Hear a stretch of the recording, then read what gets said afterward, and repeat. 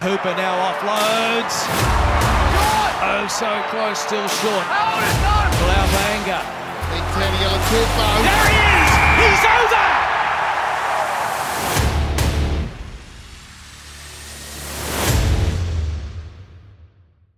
Hi there, and welcome to Pick and Drive Rugby Podcast. We are two die-hard rugby fans having a weekly chat about all things Aussie rugby. We're real, family-friendly, and positive. So, get involved. Get involved. Mitch, how's your week been? Yeah, good. Good week this week. Can't complain. Easter long weekend, so I guess it's nice for most people to have some time off. I unfortunately had to work 2 of the days, so still got a weekend, so that's good. But got some rugby in over the weekend as well, which is nice. Yeah. There's been a lot of really good quality rugby matches on, mate. I'm feeling a little bit lighter up top. I participated in the world's greatest shave and have been told I look like the main guy from Breaking Bad or the main Viking from the TV show Vikings. I've not watched either show, so I don't really know their names, but that's what people are telling me I look like. Or the guy from the Hitman video games. Yeah. Yes. What is it? Agent 11? Something like that, yeah. Agent 11? Yes. So basically, if you just point towards a bald white guy, that's basically what I look like. You can really anyway the Easter theme. That's exactly it. Egghead, mate. Can you take us through the socials and then we'll jump on into what we're doing tonight? Yeah, cool. We are on Instagram at #pick_drive_rugby. We're on Facebook at the Pick and Drive Rugby Podcast page, and we are on Twitter at pick_drive rugby. So give us a like and a follow or a tweet, and we'd love to hear from you. Wonderful. Now we have a whole bunch of fan questions that have come in the locker room. But before I tell you what we're doing, Super Brew Yellow Cap this week goes to Matt. Congratulations. And just to quickly run through the top 3 in the competition, first place still is Her Red. Second is Toombs. Third is Wingy. So congratulations to you 3 fine people. I think I've moved another 2 up the ranks. So I'm about 41 out of 70-ish. And I think you're a few places above me. So we're both getting beaten by your mum and your brother, which is disappointing. Yeah. And I'm being beaten by them in 2 competitions. I think this weekend, my pick for last week was the Brumbies by 50 points. So, I've basically written this round off because I got probably half a point or something for the match point, but that's it. Nowhere near it. Look, obviously we'll get into it, but a lot of people were predicting a heavy Brumbies win, and that didn't eventuate in what was a really enthralling game. But before we get to that, we're going to be hitting off our spicy news. It almost feels like the Brumbies were expecting a heavy Brumbies victory too. Yes, and that might be some of what we talk about when we get to it. But hold your powder, keep your powder dry, please, Mitch. So basically, we're going to start with the spicy news, then hit up the round 7 review. Then we'll go, as usual, to the locker room and touch on some of the fan questions that have been pouring in, heaps of them tonight, which is fantastic. And then we move briefly to our round 8 preview. So are you good to go, Mitch? Let's go. Let's go. Okay, time for the spicy news now, and we'll focus on the Waratahs mostly for our domestic section and a little bit of news from the international side as well. But we'll start off with big news last week. Rob Penny was sacked by the Waratahs, and at this stage, we don't have a coach that's been announced to take over from him at the end of the year. The board has come out and said that they're looking for a replacement. They're hoping to announce that in September or around September, in time to come and have a really good preseason, sort of start off in December this year and then move into next year and really get a good sort of flow into 2022. There's been a few names sort of bandied about a bit from different media outlets this week around who might be available or who might be a good option. So to briefly run through those, we had Simon Cron, ex-assistant coach at the Waratahs, Michael Checker, John Manenti, who's the women's sevens coach at the moment. He's tied up with the women's sevens until July when the Olympics goes ahead, and Darren Coleman, who's over in LA coaching the LA Giltinis. So some interesting names there. Those were the names that really came out at the beginning of the weekend. Since then, there's been a little bit more news teased that Simon Cron has unfortunately ruled himself out of contention. He has committed to a coaching gig at Toyota Verblitz for the next few years. So he unfortunately isn't available. And Michael Cheika has come out and said that he doesn't think this is the right time for him to be stepping back into a coaching role with the Waratahs. Any thoughts around those names or what's sort of come in the last few days, Ando? Oh, look, I find it really challenging looking through a lot of these different contenders because there are all these positives and challenges that come from the people who are in the conversation. So we look at Simon Cron. Well, he's obviously not coming back and he said he's not coming back because he just signed a new deal with Toyota Verblitz, but he would have been a really good person who knows the culture, but also doesn't have any significant issues with RA like Cheika brings to the table. So he's pretty acrimonious last 18 months in the national coach role. In my mind, actually sets him up as a really contentious figure to take on the Waratahs coaching gig, because I'm not sure how effectively he'd work with Scott Johnson or the rest of the kind of RA people, but in the same collegial manner that a lot of the Super Rugby teams have been so far over the last 24 months. But saying that, I was really surprised to see him come out and say, no, it's not the right time. I wasn't really expecting that. As I've mentioned on Twitter and on the pod last week, I think I was expecting Cheika to take on a role. And I wouldn't be surprised if he does take on like a director of rugby role or something like that, if they have a less experienced coach take on the role. And lastly, I really don't think we should be looking remind me of the coach's name of the Sevens, Tim Minetti? Yeah. John Minetti. I don't think he should be coming on because I don't want to take away from the Sevens program. I would strongly recommend that because of the success we've had in the past with our women's sevens program and the Olympics that are coming up, we shouldn't be poaching from the women's sevens program and destabilizing them in order to try and right an already sunk ship. I think you kind of build afresh from the ground up, and I'm not sure if he's the right person to be coming in. Yeah, I kind of sit on the other side of the coin in that regard. He's been at the sevens now for a few years. And I guess it's like a World Cup cycle in the men's 15 game, in that you coach the national side for 4 or 5 years, leading up to the World Cup. And then once you lead them through to the World Cup, you usually finish your role and then look for something else. So he's been with the team for the last 4 or 5 years, building up to this Olympics. He took them to victory at the Commonwealth Games. And he's looking to build on that victory in the Olympics, which was unfortunately postponed, as we all have said in the past. So, yeah, I think his contract is up at the end of the Olympics. I don't think he's looking to reignite his contract. I don't think he's looking to extend that. I think what he wants to be doing is moving back into the 15-man code. So I personally think he'd be a great addition to the Waratahs. He's come through Shute Shield. He took Eastwood in a space of 5 years, he took them to 3 finals, and I think they won 2 of them. So he's got the experience to turn teams around. He knows the Shute Shield landscape. He knows some of the players that were currently in the Waratahs setup who he coached through Clubland. And he said in some interviews this week that he knows and he understands the importance of the Shute Shield, not just what the Waratahs have done in the past of picking players out of school and then expecting them to be brilliant in Super Rugby. He understands that there's that middle ground between the Shute Shield and really using that as like a rugby nursery and picking the best players and pushing them into Super Rugby when they're ready, which I think is something we've lacked. So I'd really like to see what he could do. Darren Coleman also, very similar coach. He probably hasn't had the exposure or the ability to coach at a higher level like Minetti has, because he hasn't joined the Sevens setup. He's coached at the Shute Shield for a number of years. He's taken 2 or 3 different clubs to success in the Shute Shield. So in some ways, he's probably more of a figure who's able to come in and build a culture and change things around quite quickly. But he hasn't had the experience coaching at this level yet. So yeah, 2 different options there. I'd be happy to see either of those guys really be given the role. Yeah, look, I hear all that, and it just shows the complexity of the situation at the moment. And how would you feel if I quickly just take this conversation sideways, knowing that you watched that interview, that Stan Sport interview with Paul Dawn? Are you all right if we go there? Yeah, let's go there.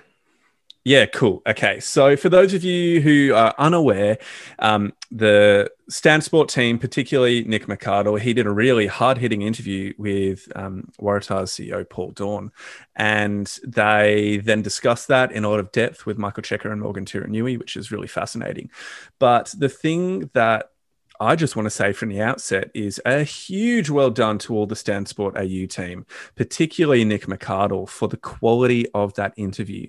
I think opening the conversation with the simple question of, so is Rob Penny a scapegoat for the failures of the Waratahs or failures of New South Wales rugby? And then when Dawn fobbed it off with a kind of political answer, and then he asked it again, so is he a scapegoat? And again, receiving a political answer, but at the same time, in multiple occasions during the interview, he didn't let Paul Dawn get away with those types of answers. Yeah, those answers that are just obtuse to the question that's being asked, that kind of talk around the topic. And there's an extent to which that has to happen within these types of interviews. But at the very least, McArdle was giving him every opportunity to say the right thing and to actually speak to the issues at hand. And he asked questions that a lot of us were asking. What were some of your takeaways having watched that? I was happy that Paul Dawn took the time to sit down with Nick McArdle and be present in this interview. But when I sat down and actually watched it, I found myself becoming more frustrated with the fact that he wasn't answering any of the questions put there. And he kept saying that as a high-performance organization, we need to be accountable to the results that have come through. And he just kept saying, we need to be accountable, or that person needs to be accountable. But he personally was never accountable for taking responsibility for where the organization finds itself. He kept sort of shifting the blame to different people, and Nick McArdle was very quick on picking that up and saying, okay, well, who on the board are you saying that? And he's like, well, I'm not highlighting names. I'm not going to say this person. I'm not throwing anyone under the bus here. But at the same time, he was sort of fobbing it off as if it's that person or it's that person or it's that person, but I'm not telling you who that person is. And so it just was frustrating. We didn't get anywhere. And it just made me feel as a Waratahs fan, like I'm sitting here listening to these guys who actually don't have any idea how to get out of the hole that they've put themselves in. And they think that they do. They think that they've got the knowledge and the skills to get out, but they really don't. And when they've asked these hard questions, they weren't able to answer them. So for me, it was more frustrating. A really interesting thing that my wife actually picked up was at the end of the interview, Nick McArdle asks Paul Dawn, what's the plan? What happens next for the Waratahs? Where do you want to see us go in the next few years? And he outlines a few things around getting the new stadium, building a good following from that, getting some players in key positions, and then building to be successful. And then by 2023, 2024, we really want to be a side that's able to push for the title. And then afterwards, they spoke with Michael Checker, who was very reserved and pulling his punches in this interview, and didn't really... It wasn't the kind of Checker that we expected. I thought he'd get fired up and be throwing things around, but he was very reserved. He was answering the questions from a very different place than I pictured him being, particularly because he was a coach of the Wallabies and the Waratahs. So he's got a very keen knowledge of it. But Nick McArdle also asked him the same questions, and he said nearly word for word the exact same thing that Dawn had said previously. And she pointed out to me, they've had a conversation, they're aligned, they know what they're doing. They're both on the same page here. And so the fact that Check has now come out and said, it's not right for me, it's not the right time for me to be coaching, I don't know whether that just means that he's trying to play down the talk because he's already accepted the role and it doesn't want to be announced until next year or something, or he's going to join the organization in some capacity as, like you mentioned before, a director of rugby or an advisor or whatever it is. But he's definitely had conversations with Dawn and he's aligned with his views moving forward, which I don't necessarily think are the right ones either. That was hugely it. So I think we might... I'll say something now, and if you want to add to it, but then let's wrap up this conversation and keep on moving. I've said my bit. So the takeaway that I had from this in general was, number one, huge respect to Morgan Turinui as well as McArdle. Morg's killing it. He's killing it. Morgs is absolutely killing it right now. The quality of the analysis that he brings from a game analysis point of view is fantastic. And he's not pulling any punches with the commentary that he's providing, but he's not he's not stoking fires and he's not being sensationalist just to get clickbait headlines. He's putting forward his opinions, which are generally well-founded and well-evidenced, even if you might disagree with them. But there's almost always evidence to back them up. And so it was fascinating at the end of that interview where the Cheika and Turinui are together, and Turinui is just saying it like it is. So I really enjoyed that from both McArdle and Turinui. But particularly, I just enjoy the fact that Stan Sport was willing to put that on, had the capacity, and also to some extent credit to Dawn for actually coming on. Yeah, exactly. It was never going to be an easy conversation. But like you said, I wonder if it didn't help the situation. If the credit that they received for coming on has then been done away or has been negated by the questions that now arise as a result of the interview.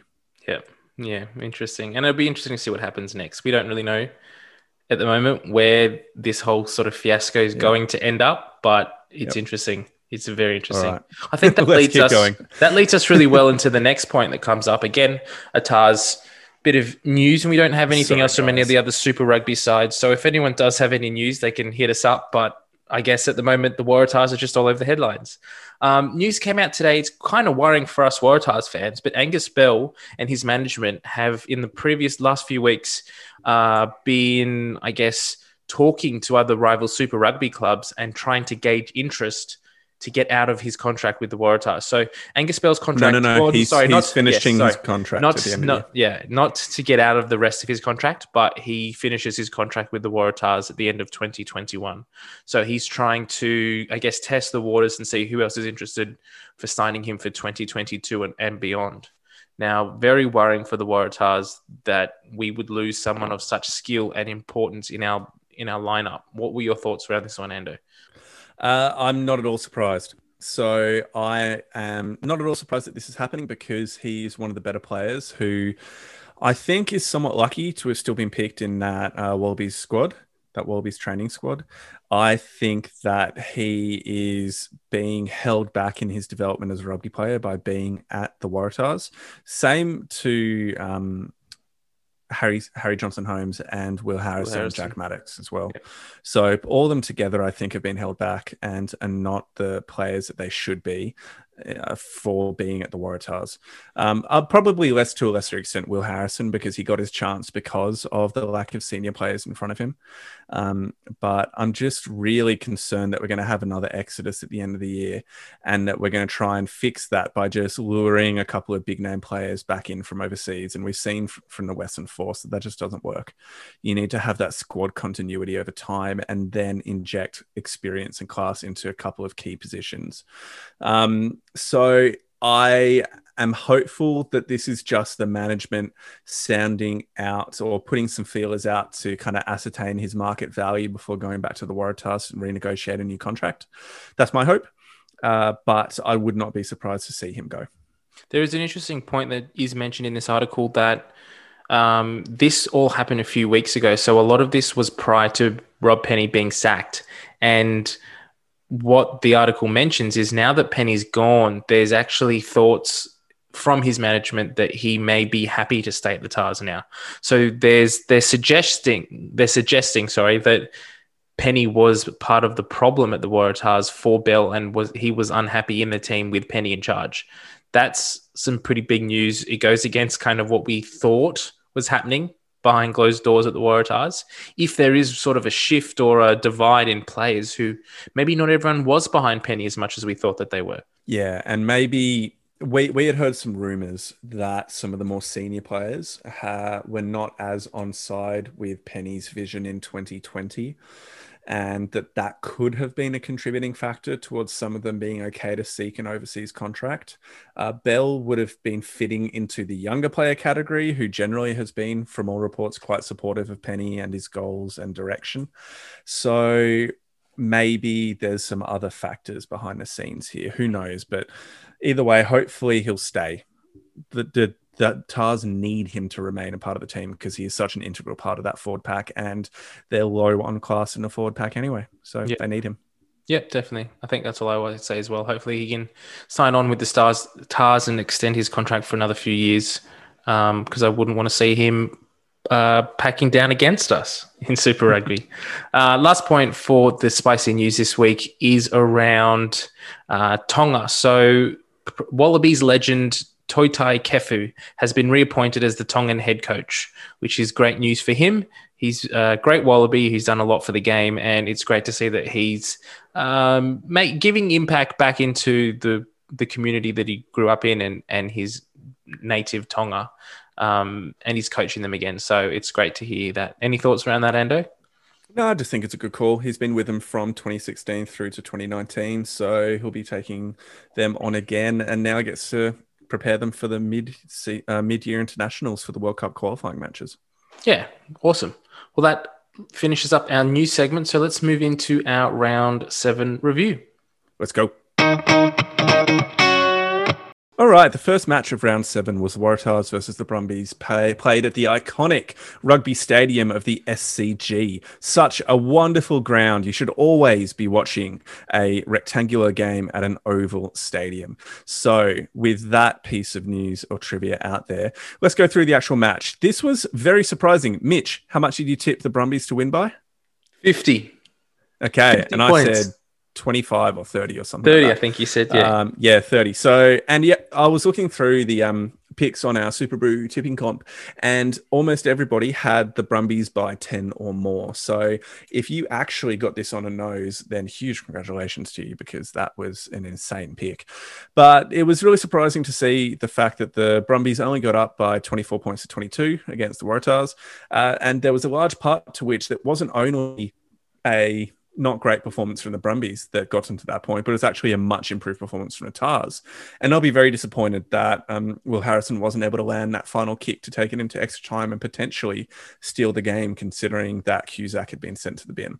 So before we actually get into the match, I'll go through some of the key stats. So starting off with possession. So the Waratahs enjoyed 62% to 38% for the Brumbies possession, and territory was 67 to 33 Tars Brumbies. Try scored was 3 to 4, and the kick percentage success was actually pretty poor from both teams, 60 to 50, much down from previous weeks. And I think that was down to the fact that almost all of the tries were scored in the corners, far away from the goalpost. So it was much harder kicks. Clean breaks and defenders beaten 9 to 8. 25 to 21, 8 offloads to 8 offloads. We conceded slightly more turnovers, and the penalties was 9 to 15 Waratahs to Brumbies. So with all of that taken into account, the Waratahs had the majority of possession and territory, but as is not particularly surprising, weren't able to make it count against what is still a very good Brumbies team. What do you think were some of the takeaways that you had when watching this game, Mitch? Watching the game, it was a very seesawing type game, or the first half didn't reflect the second half at all. And I don't know what happened to the Brumbies at halftime, whether they kind of just assumed that they were going to run this out and score a lot of points in the second half and kind of went to sleep.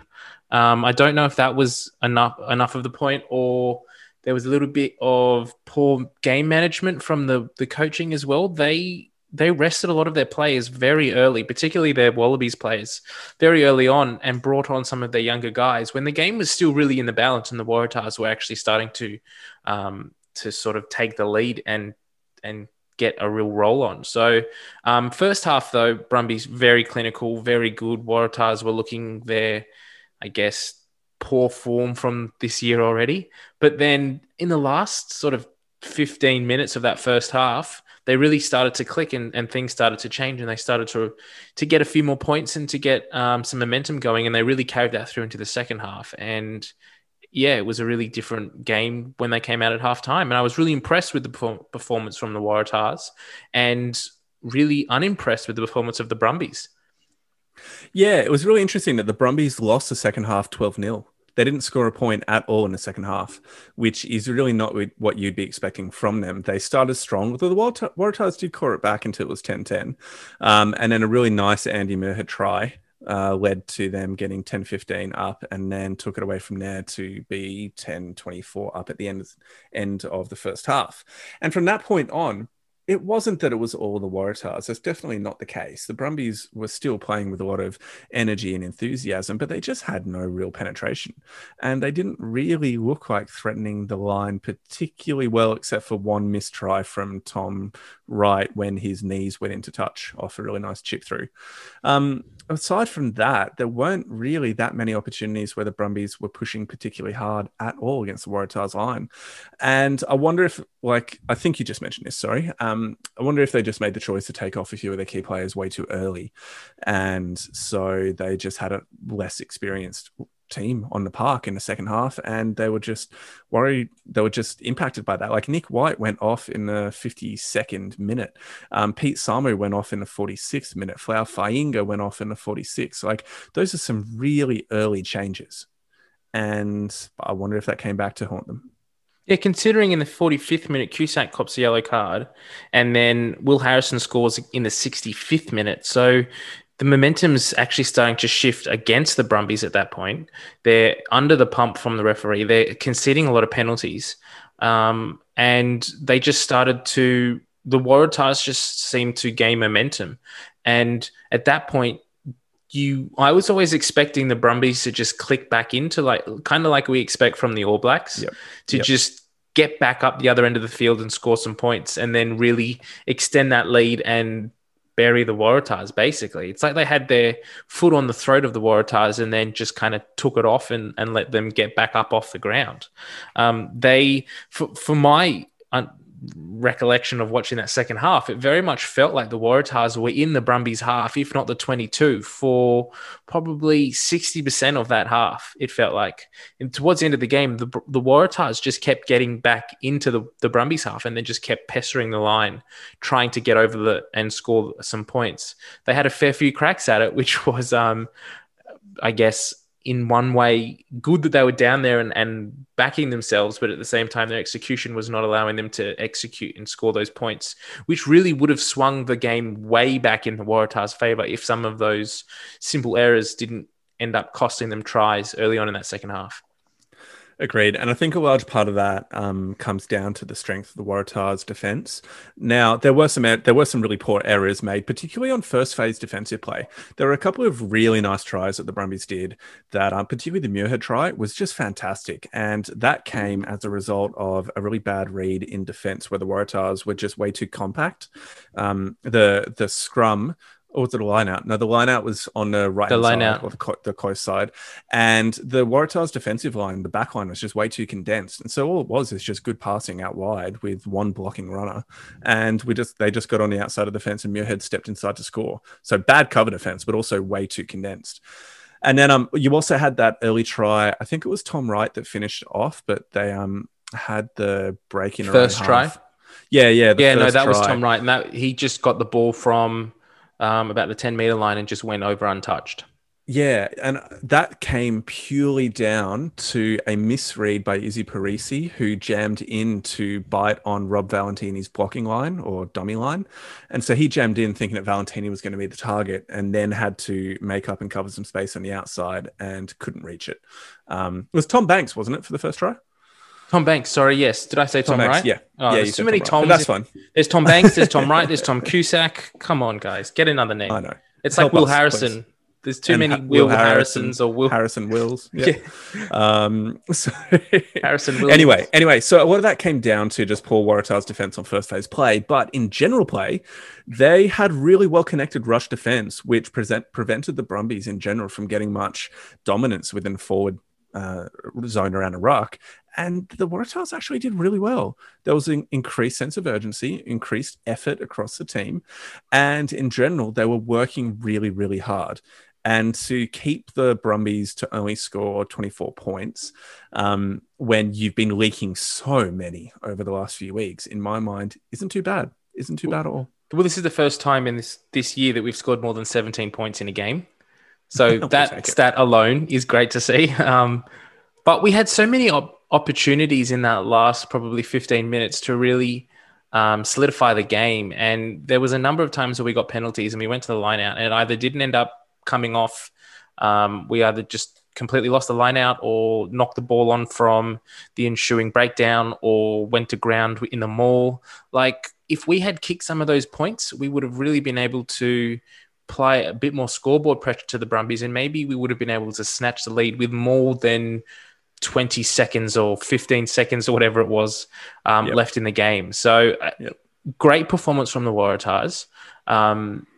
But I guess game management is something that we're still not really at the required level at yet. But, I'm not taking anything away from them. I was really impressed with their performance as well. Now, we've just spoken about the Waratahs for about 10, 15 minutes. Why don't we actually talk about the Brumbies now? Yep. What did you want to say about the Brumbies? It's a very good question. I found it really interesting how at different points they just fired and were absolutely electric, but then went through real clear periods of stagnation throughout the game where they just weren't able to impose themselves and take control of the match. And you have these incredible breaks by Banks, Wright, great finish from Muirhead, typical rolling try from Folau Fainga. But I'm just really surprised that they, for the entirety of the second half, were just kept completely scoreless and toothless. And I wonder how much that comes down to the continued weakness that they're having within their, I guess weakness isn't the right word, but the injuries that they've had within the front row of their forward pack, and whether that's impacting their ability to do the tough work in tight. But in saying that, you look at the rest of their forwards, and they're still quality. Like, their back row is fantastic, and the Swain and Neville have been playing very well too. I'm just trying to figure out what was it that led to them having those issues where they just couldn't get out of their half within the second half. For me, I think a lot of the issues that the Brumbies were having in that second half was around their urgency. It was like they were too urgent. Is too urgent? Is that the right word? Is that yeah. Okay, so they were too over enthusiastic at the breakdown. So they were going too hard at the ball. They were going for. They were trying. Basically, there was at least one or two players that were trying to disrupt the Waratahs' ball or attempt to steal the ball at nearly every breakdown, and they were getting penalised for it. But they weren't pulling back and letting it flow. They weren't realising that they weren't actually having an impact, or they were slowing the game down, which I think is what they were trying to do, but they weren't successful in getting that ball back. And so that allowed the Waratahs to slow the game down, kick to the line out, and try and ascend their lead from the set piece. So it just seemed to me like individual players were going too hard at the ball too often, and they were getting pinged for it. And they weren't able to really stop and take that step back and sort of realize that's what the issue was. And then and that was, for me, I mean, in saying that, another part of that comes around to captaincy and leadership. So Nick White was the captain of the team, and he was doing quite well in the first half, but then he came off quite early in the second half. I think you said, what was it, the 55th minute? About that, yeah. Yeah, so he came off, and Tom Cusack was then the captain. And the Waratahs were very good at getting under Tom's skin in this game. He was very much trying to claw that lead back, and I think he didn't want to be the captain that lost the game for the Brumbies or really halted the momentum through the season, because he was trying very hard, but he was pushing the line a lot. And it seemed to me like he was actually trying to go too hard at sort of leading by example and not actually just leading the team and slowing them down, and maybe giving some advice and direction to some of the younger players that were actually coming on, like the Lonagans, like some of the second rowers that came on, the replacements. So yeah, I feel like they actually started to get a little bit overawed by the situation. They weren't expecting the Waratahs to be so up in the face. I think they were pretty much expecting by the 50th or 60th minute to be, well, I mean, Harrison scored his try to lead 24-7, not to trail 24-17 in the 65th minute. They probably thought the game would be well and truly buried by that point. So they were getting a little bit overawed by the experience and not really quite sure what to do. Also, that they didn't have their leaders out there, Scott Seo, James Slipper, and Alan Alatoa, to really just slow things down, steady, and go back to their pieces that were working really well for them. Alatoa is back this week, mate. So he'll be back in the team this coming week. He's back fantastic. This week, but he wasn't there this week. Last week in this game. I know. I know. I'm just saying the news has come out that he's definitely going to be in the team this week, which is fantastic. Great for the Brumbies, and it'll be a really good boost for them as they head up. He's not injured. He's been in the naughty chair. Naughty chair, and that will be a real big boost for the Brumbies as they head up north to face Queensland. So why don't we quickly just ask a couple of questions that I just wanted to say one other quick thing to you. I guess it'll start off our little question segment. Do you think the reason the Brumbies weren't quite so effective as what we have seen, or as potent as we have seen the rest of the season in this game, because they haven't travelled for so long? And this was their first game, I think, from round 2 was their last game away. They've played all of their other games at home. This was the first time they've had to travel. Do you think that was a factor in this performance? It could have been a factor, but you'd hope that it's not, because they're a professional rugby team that should be expected to do it. Plus, what is it, 2.5 hours north with a stop, maybe 3 if you stop off at Sutton Forest Macca's on the way up. Imagine that. Imagine the Brumbies team rolls in after the game. They often do on the way home, from what I hear anyway, from everything that gets put up on Twitter. So, yeah, I just think that it shouldn't have been a factor. And let's now go to the question that we wanted to discuss a little bit. Mm-hmm. If Penny wasn't sacked, would the Tars have still put in this performance? What do you reckon? Yes, I think they would have. There was a little bit that came out from the assistant coaches and the captains in the press conference and the post-match interviews after the game around, well, they were pretty honest in what they said, that we didn't change much this week. We didn't bring in any new structures. We didn't do anything differently. We stuck to the systems that Rob had already set up. So a lot of this effort needs to go, or the credit for this performance needs to go to Rob. And it was great we were hearing them say that, because it was a little bit like a finger up to the board that they didn't necessarily think that was the right decision either. But for me personally, I think you got to look at the team that was on the field as well. Jake Gordon played very, very well for the Waratahs, and Jack Grant was good as a number 9 for us for the last few weeks. He was a serviceable 9. But he wasn't a leader, and he didn't drive the forward pack around. And I think that for me, that was the biggest difference. Jake Gordon drove the forward pack around. He was on his forwards' butts the whole game. Get off the ground, come around the corner, set up, set that pot up, do this, do that. Like, he had them working like clockwork.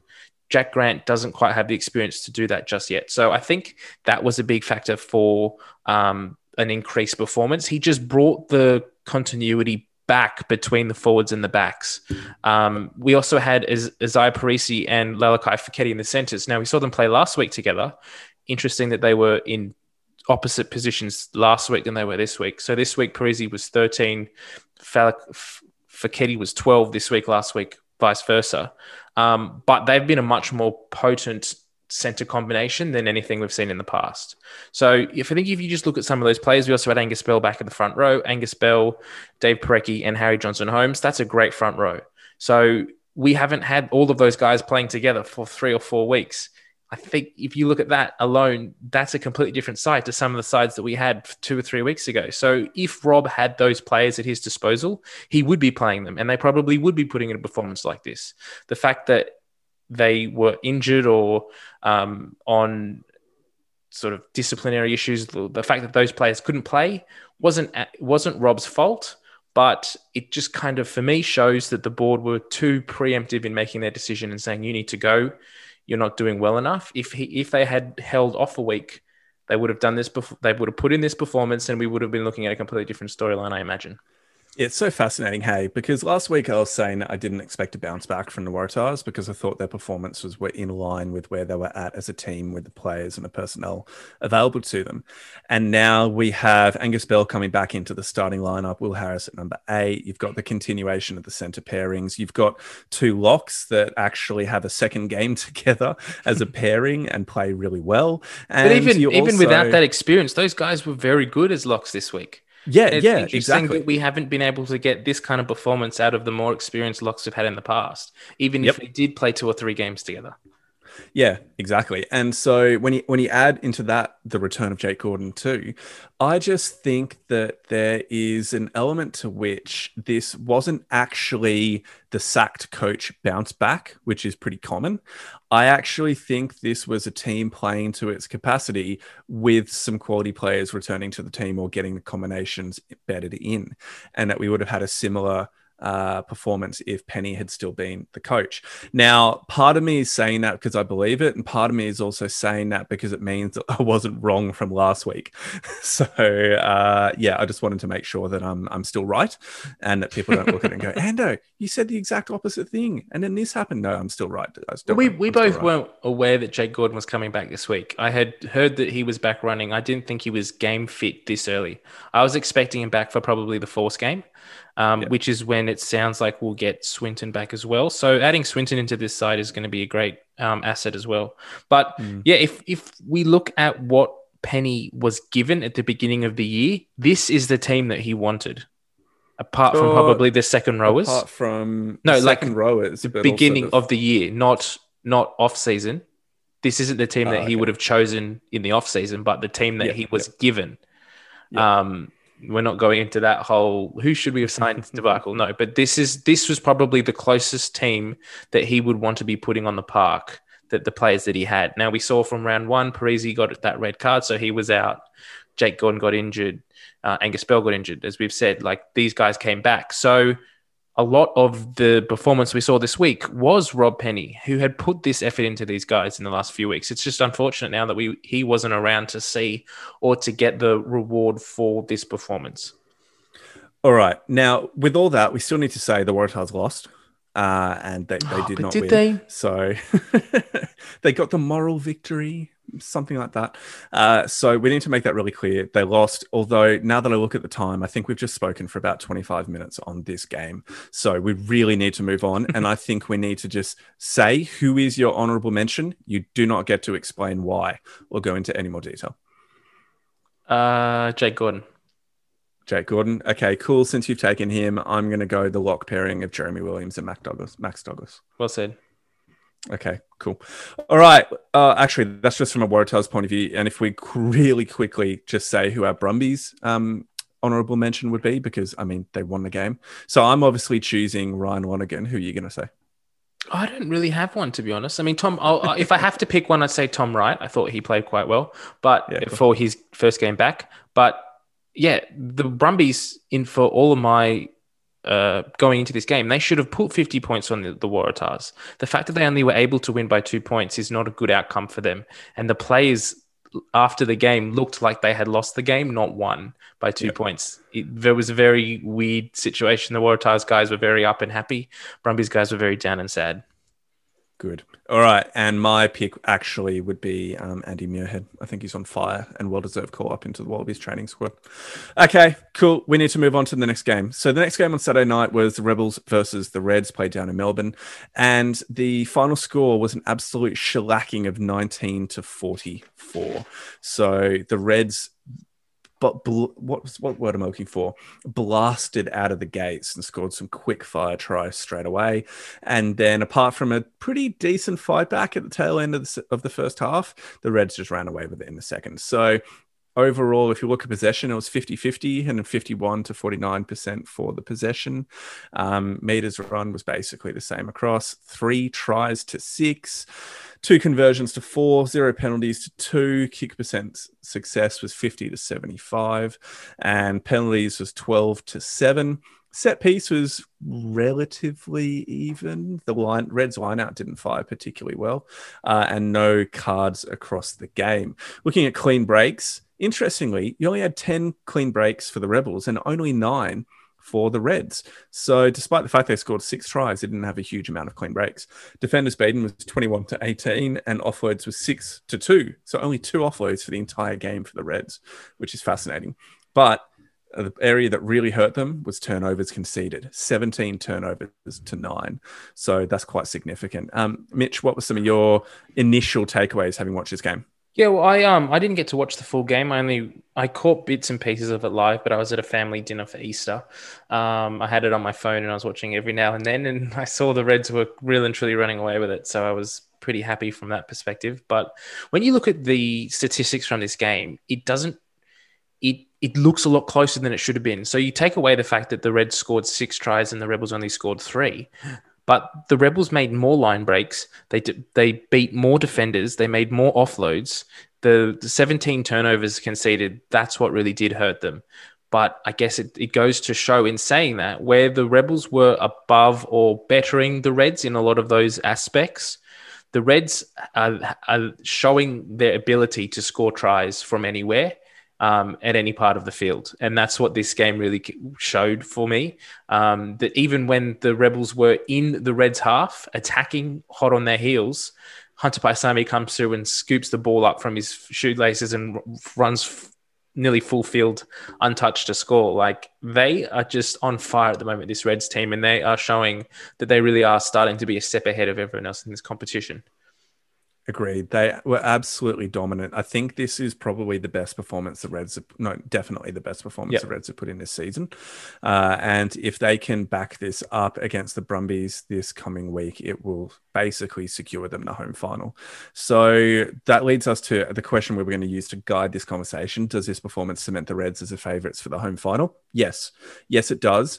But presuming they're going to be backing it up this coming week against the Brumbies. So this is really the key match, which is going to decide a lot for the 1-2 placing. I mean, how can they not? This is their home game against the defending champs. If we thought they were going to get up and put in a great performance against anyone this year, it would be this game against the Brumbies. And we saw in the grand final rematch round 1, when they went down to Canberra, that the Brumbies put some points on them early and started to extend that lead, but this team stuck to their guns and really clawed that victory back. And only in the last few minutes were able to really get ahead and win the game. So I'm really looking forward to seeing how they can go this weekend. And I don't know too much around the injury situation with the Brumbies. Like, I know that they're going to have Alatoa back, and I think Slipper's playing at the moment, isn't he? Or is he not? Yes. Yep. He is playing. Yep. So. Yep. Those guys will start, but once those guys come off and get some rest in probably the 60th or 65th minute or around that mark, those younger guys are coming on to replace them, and they don't have the depth there in the front row. And I can see a situation happening, what happened last time, where the Reds just started to turn the screws when they came on up against this inexperienced Brumbies pack and just start pushing them off their own ball and getting penalties against the feed and that kind of thing. So it's going to be really interesting to see what happens. I agree. I think I was just super impressed within this performance with the fact that the Reds were able to just continually be applying pressure. And look, the Rebels had a few really good moments, and a lot of them came from, oh my God, I'm having an absolute mental blank. Frank Lamani. For the scrum half. Frank Lamani, thank you. How good was he? So good.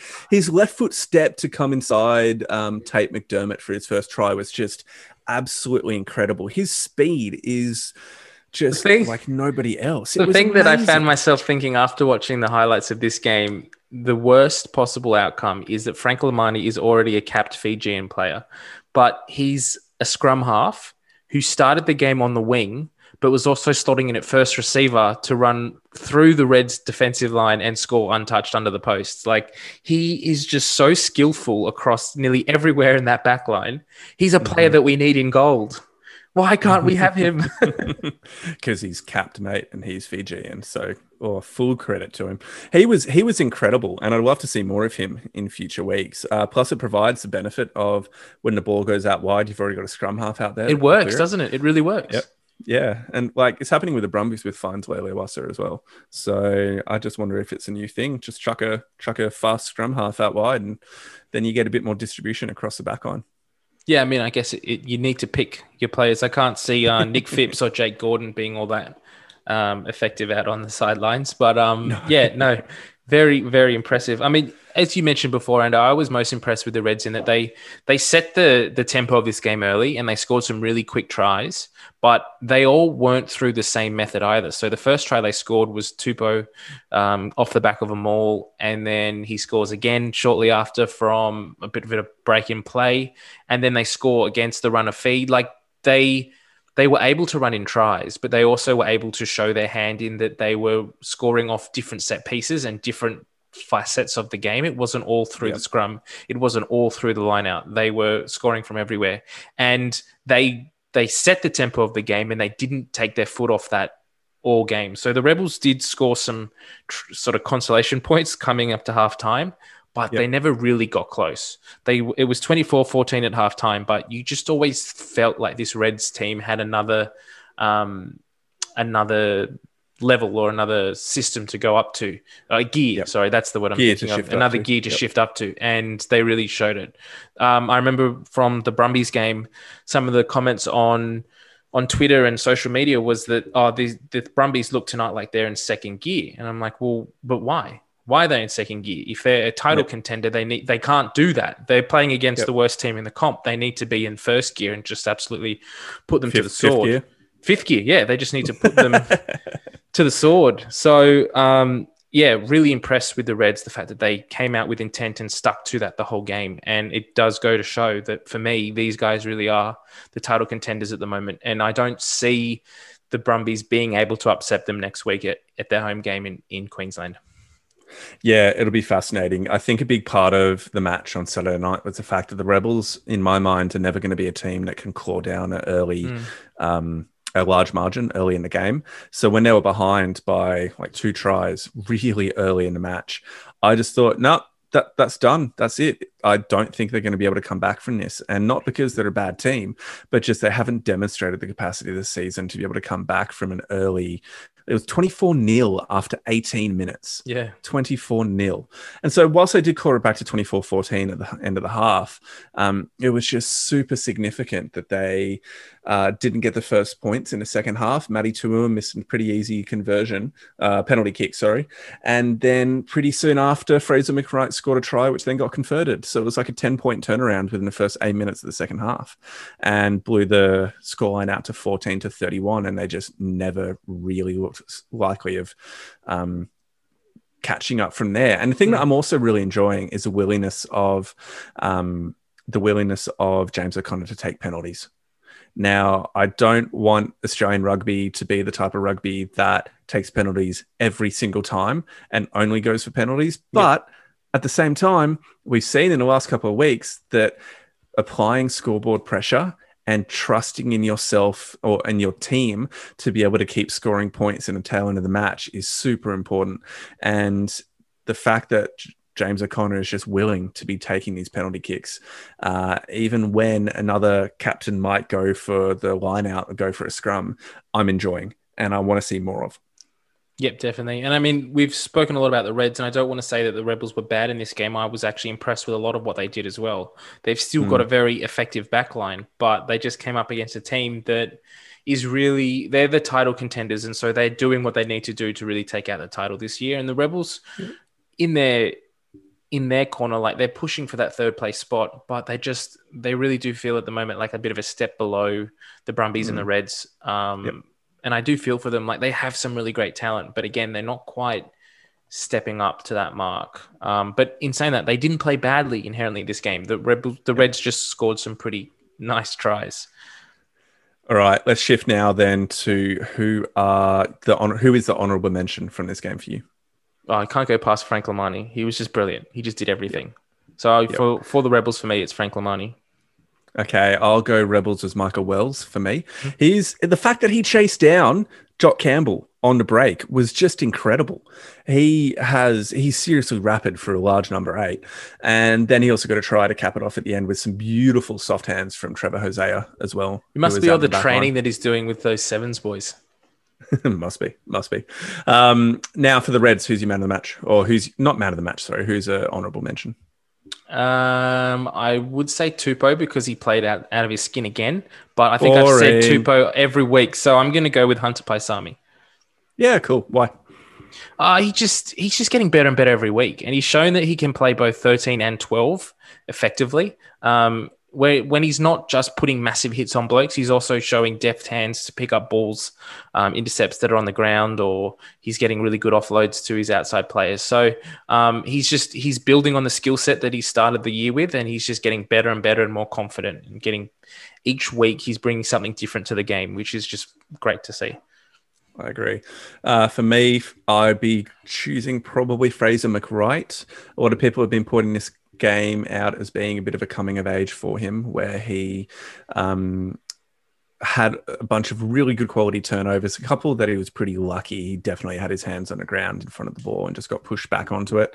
But by the way, congratulations, Amy Perrott, for reffing first Super Rugby game of 2021 in the middle this week. So I want to see more of that. I thought she did really well. Yeah. I thought that the communication it was is interesting. very good. Yeah, the ruck was, in my mind, very loose. There was a fair bit of freedom given to the players at ruck time, but I didn't read that as a weakness or an unwillingness to call things, but just a desire to let there be more competition for the ball, which really fed into the hands of Fraser McWright. Yeah. So he's my call for other player. Now, one final thing before we move on, if you don't mind, I just want to ask a question. What's the go with Jordan Petaia in 2021? What's the go, Jordan? It's almost like he's on autopilot. It's almost like he can't catch a ball calling in and loses the ball half the time. Like, I mean, he's up there with Dave Parecki. No, Dave As in can't catch a ball. League of his own, mate.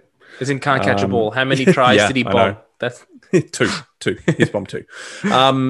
So this week he bombed two. No, he bombed one this week. Thank you. No, and one the previous week. He was the one that collapsed the maul when he came on. Remember, we were texting each other, and Horton went off injured, and Parecki comes on, and I said, "Look, he's going to bomb this opportunity," and you were like, no, he won't. He's great." And they go for the maul, and he's at the back, and he slips over, and then all the players fall on top of him, and then it's a non-contested. The maul collapsed. Genuinely don't remember that specific thing. I heard you bagging out Dave Parecki, so I just ignored you for a little bit and stopped replying. But getting back to my point about Jordan Petaia, he is, in my mind, just really down on confidence. I wonder if he needs a spell away or something, or if he actually deserves to be dropped from the team. I don't think he's getting anywhere near the 23 at the Wallabies 23 at this point in time. And if he doesn't have a significant improvement in form in the next couple of weeks, I'm not sure he's going to be retaining his spot in a starting 15. Like when Vunivalu's back, what are you going to do? Are you going to take off Felipe Dungunu? Are you going, although he didn't start this game, are you going to Stewart, not maybe? include Jock Campbell? No, but Hamish Stewart is playing really well. And it's that's the only thing I could think you would shift. He's the only player that I would say may be interchangeable with Petaia, but everyone else in that backline's too good. I think Stewart's criminally underrated. Oh, definitely. I think the fact that he didn't even get a mention this year in the Wallaby squad is just criminal. I would just say that I think what Petaia needs is a year of club rugby. He's been a bit like Kurtley Beale, picked out of school and said, "You're the next big thing." Given a shot at the World Cup when he was, 19, 20? He was, I think at the time, he was one of the youngest Wallabies we'd had.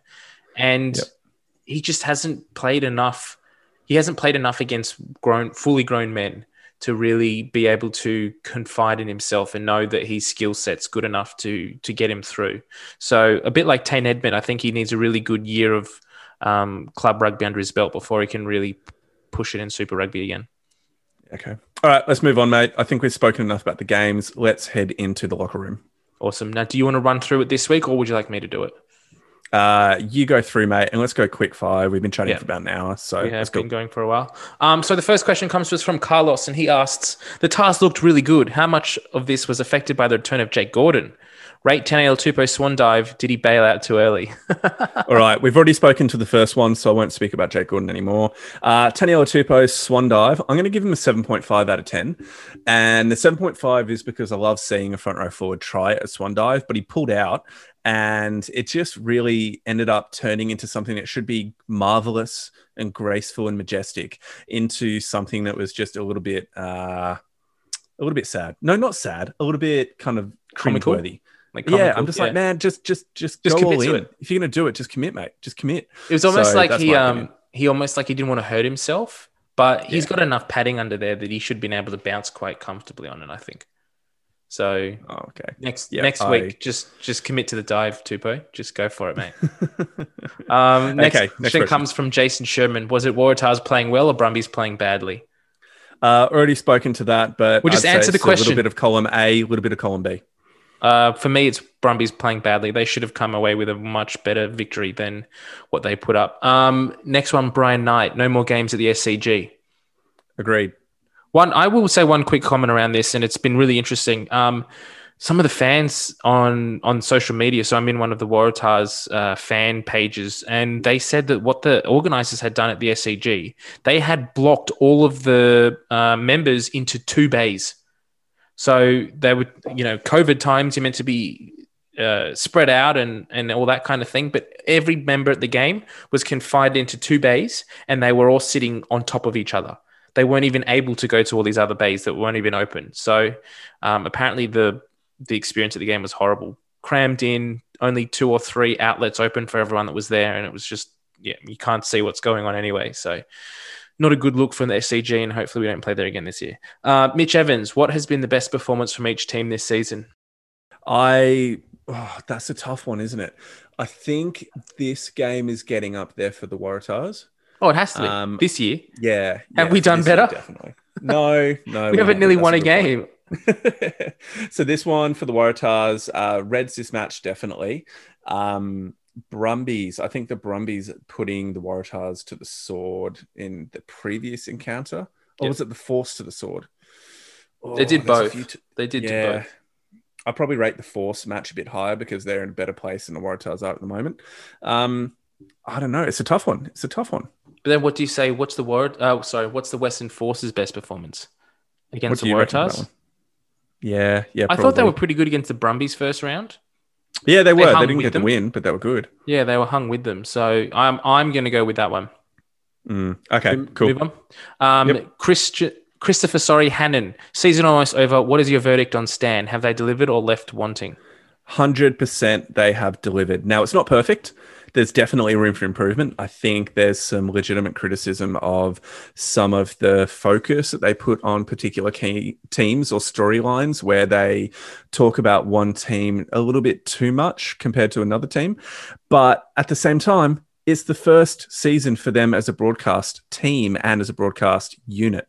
And so I think they're doing very, very well. I would like to see more use of Spidercam outside of just looking top down on a ruck or on a scrum or following a ball from a kicker into between the posts. I'd like to see them track a backline play as it develops a little bit more, and for that to be used within the actual broadcast rather than just in highlights packages or analysis after the game. I think one thing that's been said a lot around that, and you mentioned it before, is that they're not focusing on certain teams. But I think what a lot of people are forgetting is that they're putting a lot of emphasis on the home team. So they speak about the home team pre-match. They chat to some of the players as they're warming up. They then talk to the coaches at halftime. Mm-hmm. So we've got to remember that it's the home team that gets the preference here. Yep. You can sit there and complain all you like about the fact they're not talking up the Brumbies when they're playing away in Sydney against the Waratahs, but it's a Waratahs home game. So you'd think that there'd be more people tuning in to watch the Waratahs play on a Waratahs home game. So I think that there's got to be a little bit of give and take there. When the Brumbies play at home, they'll talk them up and they'll do the preview games there. It balances out. Let's not get too awed by it all. This next one comes to us from Hugh Tyndall on Twitter. Asks, do we think the Tars improvement is a dead cat bounce? Should we be ashamed as Tars fans that it almost felt like a win for us? What's happened with Batai's development doesn't make my Red starting 15 or Wobbs 23 right now. I don't think we should be ashamed that we're happy with the 2-point loss. I think it's called being realistic based upon where the team has been recently. So yeah, I'm pretty okay with that. I mean, you got to take them when they come, right? Yeah, exactly. We, as a Waratahs fan, we've put up with so much for so long, so much bad stuff. So when we take a good thing, we all go nuts and we say, we're going to win the comp this year. So let's just take it. We're on a high this week. We'll probably get smashed this week against the bye. Yeah. Waratahs have announced 16 casualties to the bye this week. 15 more moon boots have been purchased for the team. They've run out. So I'm not confident it's going to be a complete dead dead cat bounce. I think we've got an away game against the Force and then the home game against the Rebels. And so I think that we may well be able to put in a good performance against both of those teams moving forward. We may even be able to sneak one win from either of those games. I just want to see us be competitive. I just don't want to see us get beaten by more than like 10 points in either of those games. Yeah, I think if we move to Pattaya now, I think he's just seriously been impacted by everything that's happened to him over the last 12 months from a family perspective. If you include injury, if you include family loss, I'm not sure that he's in the right headspace to be playing the high quality rugby that he has the capacity to be doing. There's just so many simple unforced errors that are creeping into his game that so much of what I hear about from a professional sporting landscape is that's just mindset, that's mentality, that's getting those little 1-2% of things correct. He's getting into good positions. He's trying to back himself at different opportunities, but he's either just making the wrong decision or he's just dropping the ball cold for very little reason. So I think that even a couple of weeks away, but he doesn't really have the capacity because the Reds are basically on their finals run now. If he'd had a couple of weeks off earlier in the season, I could have understood that. Just to get his head straight, if that is what the issue is. Mm-hmm. Yes. Well, I don't know. We'll see what happens. Next question comes to us from Giles Gibbons. He asks, the Highlanders gave the Crusaders a hiding. Did they show the blueprint to beating the Kiwi teams? What was the key to that win? Line speed or discipline? Giles Gibbons, my friend. Giles Gibbons. Sorry. What did I say? Yep. Giles. Oh. So, Giles, I would agree that is the key to the win. It's a combination of line speed and discipline. I mean, you just go back to the semi-final win for England over New Zealand in the 2019 World Cup. What did they bring? They brought discipline, they brought line speed, and they brought a very clearly thought out game plan that they executed to perfection. And you see large elements of that with the win over the Crusaders this weekend. So if you can keep that line speed and discipline up for the vast majority of the game, then you do have the capacity to be beating the Kiwi teams. But that's the same for any team in any competition, really. So it's just the capacity, whether you can actually execute that on a day or not. And no team in the world can do that every single game. Eddie Jones's England is proving that within their recent Six Nations. So if discipline is going to be such a big thing, we're not going to see the Brumbies beat any New Zealand team this year? Look, I think it's discipline in the right places. Yeah. So the Brumbies are in some ways trying to follow the Kiwi teams of giving away penalties in your defensive half and knowing that when you're under try line pressure, it's better to give away 3 than it is to give away potential 5 or 7. And when you consider that, then it makes sense, and penalties aren't inherently a bad thing unless you let them rack up. The problem is that the Brumbies haven't been as disciplined over the last couple of weeks across the field in total. Be interesting to see what happens. Giles asked another question. If Jake Gordon hadn't gotten injured in round 1, would Rob Penny still have his job? Yes, Giles, I think he would. I think he would still have his job. It's a very simple answer. Yeah, it's interesting to see what would have happened. I think we would be in a completely different situation right now. I think we potentially might have been in third space above the Rebels if Jake Gordon was still there, because we would have been able to build on the cohesion of the team and the ability of some of our younger players coming through. So interesting that's where we might have been, but it's not where we are. So last question comes from James Hall, and he asks, who is your current 10, 12, 13 for the Wallabies? Are the Reds and Brumbies the only Oz super sides that have a chance against the Kiwi super sides? I think 10, 12, 13, you're probably going to be looking at O'Connor, Tamua, and Paisami, 10, 12, 13. And I would say that you would include the Rebels as well as having a chance against some New Zealand teams, and the Force against a couple of the weaker teams as well. I mean, whilst the Force have had a lot of promise this year, they really haven't delivered. And I think that they might be able to pull off an upset at home against maybe one of the bottom Kiwi teams, but not even an upset, but get a win. Yeah, but which is the bottom Kiwi team this week? This week, who is it again? If you look, it's but the what I'm saying Hurricanes. is, It's the Canes and the Chiefs. If you look at the performances from this week, like the Highlanders were down the bottom, they just beat the Crusaders. Yeah, true. But I also would think that that's not inherently like an aberration, but it just was a big surprise. And any team is able to pull off a surprise within a competition. Aberration. Well, when's the last time the Crusaders were beaten? Yeah, okay. For the Crusaders, I'm saying They beat the Crusaders. Like, that's massive. Yeah, but the Waratahs nearly beat the Brumbies, and no one was picking that. So my point is that in rugby, there can just be a couple of decisions that don't go your way, and that can be the difference between win or lose. The difference with what the Highlanders were able to do was, like we mentioned before, they came with a really set game plan. They executed across almost the full 80. Yep. So that's a huge credit to them.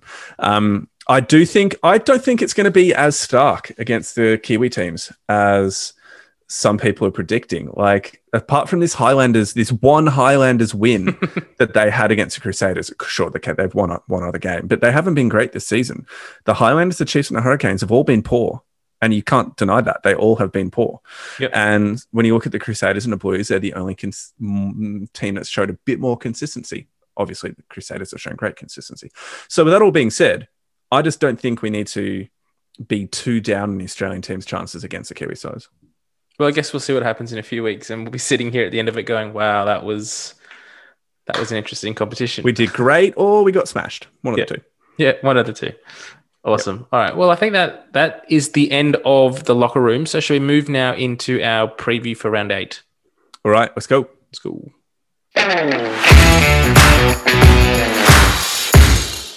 Okay, so round 8 for Super Rugby AU kicks off this weekend with game 1. The Rebels are hosting the Western Force down in Melbourne. Ando, how do you see this game playing out? I think we're going to see a bit of a Rebels bounce back from the really poor performance that they had. I think they're a better team than what they showed on the weekend, and so I see the Rebs winning it by about 10. 10. Okay. I think I'm going to go with the Force on this one. Just to make things a bit different. The Rebels have been going well, but the Force is coming off a bye, and they're running out of time to put another victory in this competition. So we've had 8 rounds of competition now for this team to really start to gel as a unit. Now, we saw last week against the Reds was it the Reds last week that they played? Whoever it was. Yeah.